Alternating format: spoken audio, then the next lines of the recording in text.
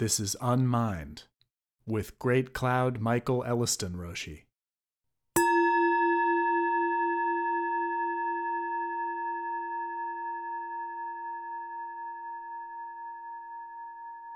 Bucky, me, and Zen. The design of Zen. Perfectly natural, a sitting tetrahedron. Equilibrium. We will continue our discussion of the influence of design thinking on worldview, returning to one of my most influential mentors. I want to share more of my familiarity with R. Buckminster Fuller, who is perhaps the most underappreciated proponent of design with a capital D. Some of the points I make will be redundant, but Fuller's teaching, like Zen's, bears repetition. They sink in gradually, if at all. Design itself, as a worldview, philosophy, and profession, is also largely misunderstood, I think, and has that in common with Zen. The first time I set out to develop my own design consultation business, I named it Design Science, after Fuller's description of his approach to solving large-scale problems in advance, a process he called comprehensive anticipatory design science. Design is inherently a process of application to solving real-world problems. Science includes pure science, or research, not directly targeted to a tangible output, such as solving mathematical conjectures or resolving seeming contradiction in physics' standard model, for example. The closest approximation to pure design would be something like art or sculpture, depending on its dimensionality. Often, experiments that look like play or design for the sake of design turn out to have application as an unintended consequence. In this respect, design and science have this dynamic in common. I had the good fortune to meet R. Buckminster Fuller in person, to attend and listen to some of his lectures, and to be exposed to the thinking and teaching of this great iconic American and mentor to my generation of design aspirants.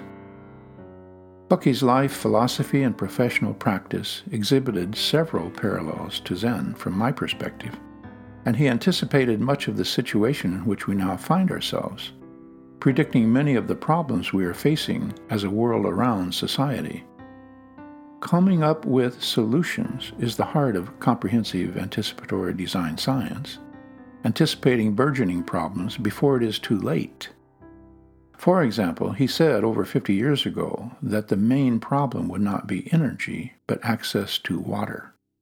Fresh drinking water was taken for granted in those days. We are witnessing his prescience on a daily basis, especially here in Georgia, where our political leaders are tripping all over each other to solve a problem none of them apparently anticipated at all. Access to the main aquifers and rivers of the southeastern states, including Tennessee and Florida, has become a major point of contention, not likely to get better with the onslaught of warming climate. He also had some cogent, if biting, things to say about the politicians of his time, which still hold true today, pointing out, for example, the absurdity of our turning to our government leaders for solutions, when, if they had any solutions, they wouldn't be politicians. Politicians' primary role is maintaining the status quo, according to the great man. He put an edge on this by maintaining that people, quote, blame the machines, science and technology, for problems of modernity, and pointed out that if we turn off all the machines, 1 billion people begin a slow death. Send the politicians a trip around the sun, however, and we'll all keep eating, says Bucky. I see a connection to Zen in Fuller's cogent use of language, which is characteristic of the great masters in Zen history. The story goes that he took a vow of silence for a couple of years, during which his wife handled all the necessary transactions, Bucky handing her written notes as needed. One wonders if this was a burden or more of a relief to her. He claimed that one day he realized that everything coming out of his mouth consisted of the ideas and words of others. With characteristic simplicity and counterintuitive thinking, he decided that stopping talking for a long enough time would allow him to find his own voice. And he had the discipline to pull it off. After this period, which had to be very difficult, his voice emerged in a way that he used language rather than being used by it, which is a principle of Buddhist teaching. We can see parallels to vows of silence often taken by monks and nuns in Buddhist monasteries, as well as those of other faiths. And in Master Dogen, 13th century founder of Soto Zen in Japan, we see similar, uniquely creative use of language. Dogen is said, for example, to have used the Sino-Japanese equivalent of nouns as verbs, and vice versa. So we can picture a stone, for example, in the dynamic act of stoning, or vitally being a stone, rather than as a passive object. My teacher, Matsuoka Roshi, expressed this in a similar way when he said that the stone in the garden is alive. A Japanese architect friend and colleague who developed beautiful, authentic Japanese gardens to complement his buildings once told me, "You know, you have to talk to the stones." And in Japan, haul them down from the mountains. When Bucky wanted to express something that transcended the dualistic nature of language, and for which the vernacular did not provide an adequate term or phrase, he would invent a new word. One that he may not have coined, but used frequently, is tensegrity, a portmanteau of tension and integrity. It conjoins tension and compression, but in a discontinuous connection. From the New Oxford American Dictionary, we find tensegrity, noun, architecture. The characteristic property of a stable three-dimensional structure consisting of members under tension that are contiguous and members under compression that are not. Origin, 1950s, from Tensional Integrity. See the model illustrated below with the link to its online source. Such models built by Bucky students to employ the principle of tensegrity appear to be impossible. That is, you are looking at a bunch of sticks or struts which form a solid spheroidal structure. But none of the struts touch each other. Instead, they are floating in a network of tensional cables which connect to the struts at the ends. But it is counterintuitive to grasp how the whole thing doesn't collapse into a pile. It is as if the geometry holds itself together by some kind of magic. This reminds me of Master Dogen's caution from his Genjo Koan, Actualizing the Fundamental Point, regarding Zen insight. Do not suppose that what you realize becomes your knowledge and is grasped by your consciousness. Although actualized immediately, the inconceivable may not be apparent. Its appearance is beyond your knowledge. Appearances can be deceiving. In the case of this model, it seems to illustrate, beautifully and powerfully, the principle of matter as energy from physics, and the Buddhist principle of form or appearance as emptiness. It is also challenging to the imagination of anyone who has ever built anything with his or her own hands to conceive of the process of building the damn thing. How in the world do you hold the elements in place, floating in space, while tying them together with string? One connection of tensegrity to Zen is its relationship to the world-shattering equations mentioned above, namely E equals mc squared and form equals emptiness, emptiness equals form. But also, more directly and simply, the same principle may be seen in the posture of meditation, particularly Zen meditation, or Zazen.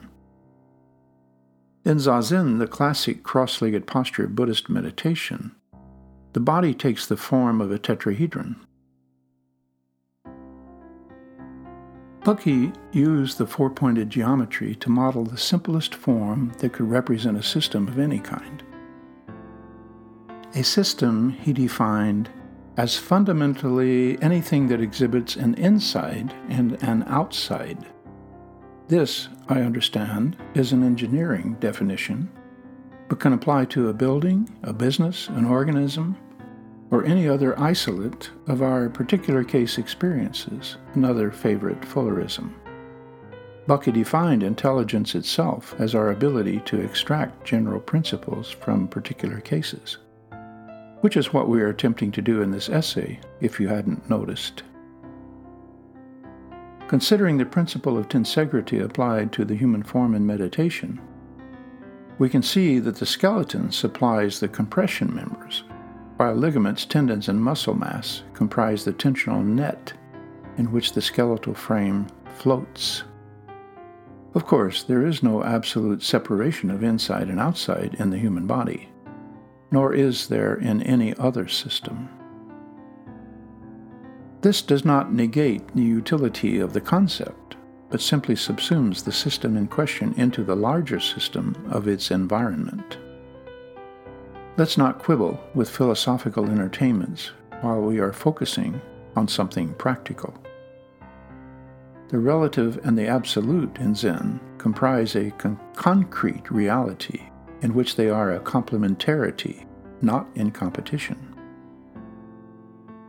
This does, however, reveal the futility of trying to absolutely isolate an isolate. Hello, uncertainty principle. This brings us to the constituents of tensegrity, which in the cases mentioned are seen as components of differing materials and relative function, including the human body. Bucky often used the expression that they, quote, always and only coexist, when speaking of a pair of duals, such as tension and compression. In the case of this pair, he noted that not only do they always and only coexist, never in isolation, but are also in a fixed spatial relationship. Namely, they manifest axes at 90 degrees to each other. For example, in the struts and strings model, if one pulls on the two ends of a length of cable, it stretches to a degree depending on its material and construction. While tension is applied to the length, the cross-section or diameter manifests compression by becoming thinner. This is more apparent in a bungee cord, for example, or a rubber band, than in most fibrous cords. By the same token, if we compress a strut from its ends, the cross-section tends to expand, bowing out, again more apparent in certain materials like rubber than others. In a load-bearing column of a building, too much compression will cause it to bow and break. On the other hand, if we attempt to compress the tensional components from their endpoints, or to place tension on the compressive elements, it doesn't work. We don't try to push a string uphill. And most compressive materials are not amenable to stretching. Thus, a suspension bridge uses cable to suspend the slab from metal posts, not the other way around. Although the basic material may be similar on the molecular level. For example, both posts and cables may be made of steel. Getting back to the posture, the knees and buttocks form the three-pointed base of the tetrahedron, the head the apex. A regular tetrahedron, of course, say one built of sticks and balls as in molecular models, consists of 6 edges of identical length connecting the 4 balls. The form of the human body, while varying in size and proportion compared to a tetrahedron, consists of 3 edges of relatively the same length, the thighs and calves of the cross-legged base, but the 4th strut, the spine, is longer. and upright relative to the plane of the floor. The arms, if braced by placing the hands on the knees, fill in the last two struts, as is taught in some yogic forms of meditation posture.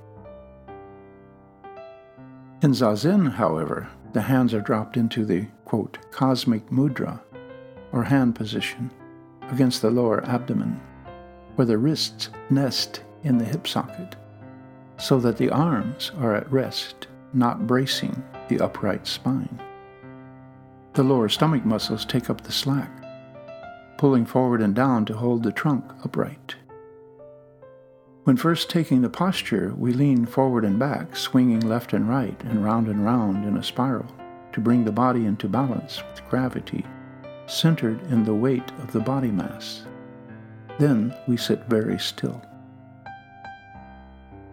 When after some time the posture has become second nature, many report an experience of effortlessness or even floating.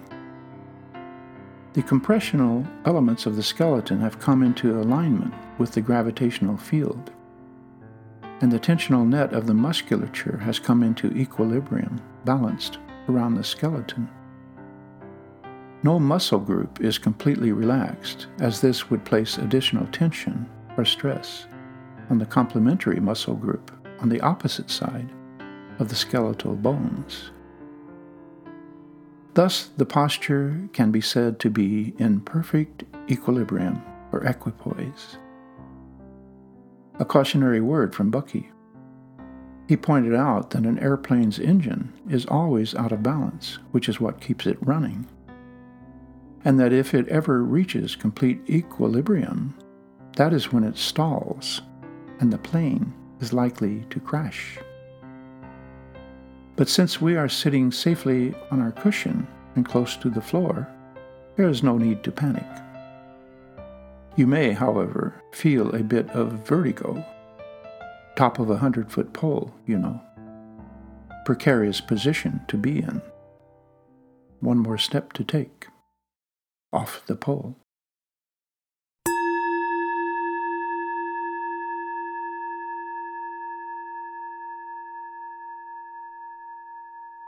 Unmind is a production of the Atlanta Soto Zen Center in Atlanta, Georgia, and the Silent Thunder Order. Find us on the web at ASZC.org. You can support these teachings by PayPal to donate at STOrder.org. Gasho.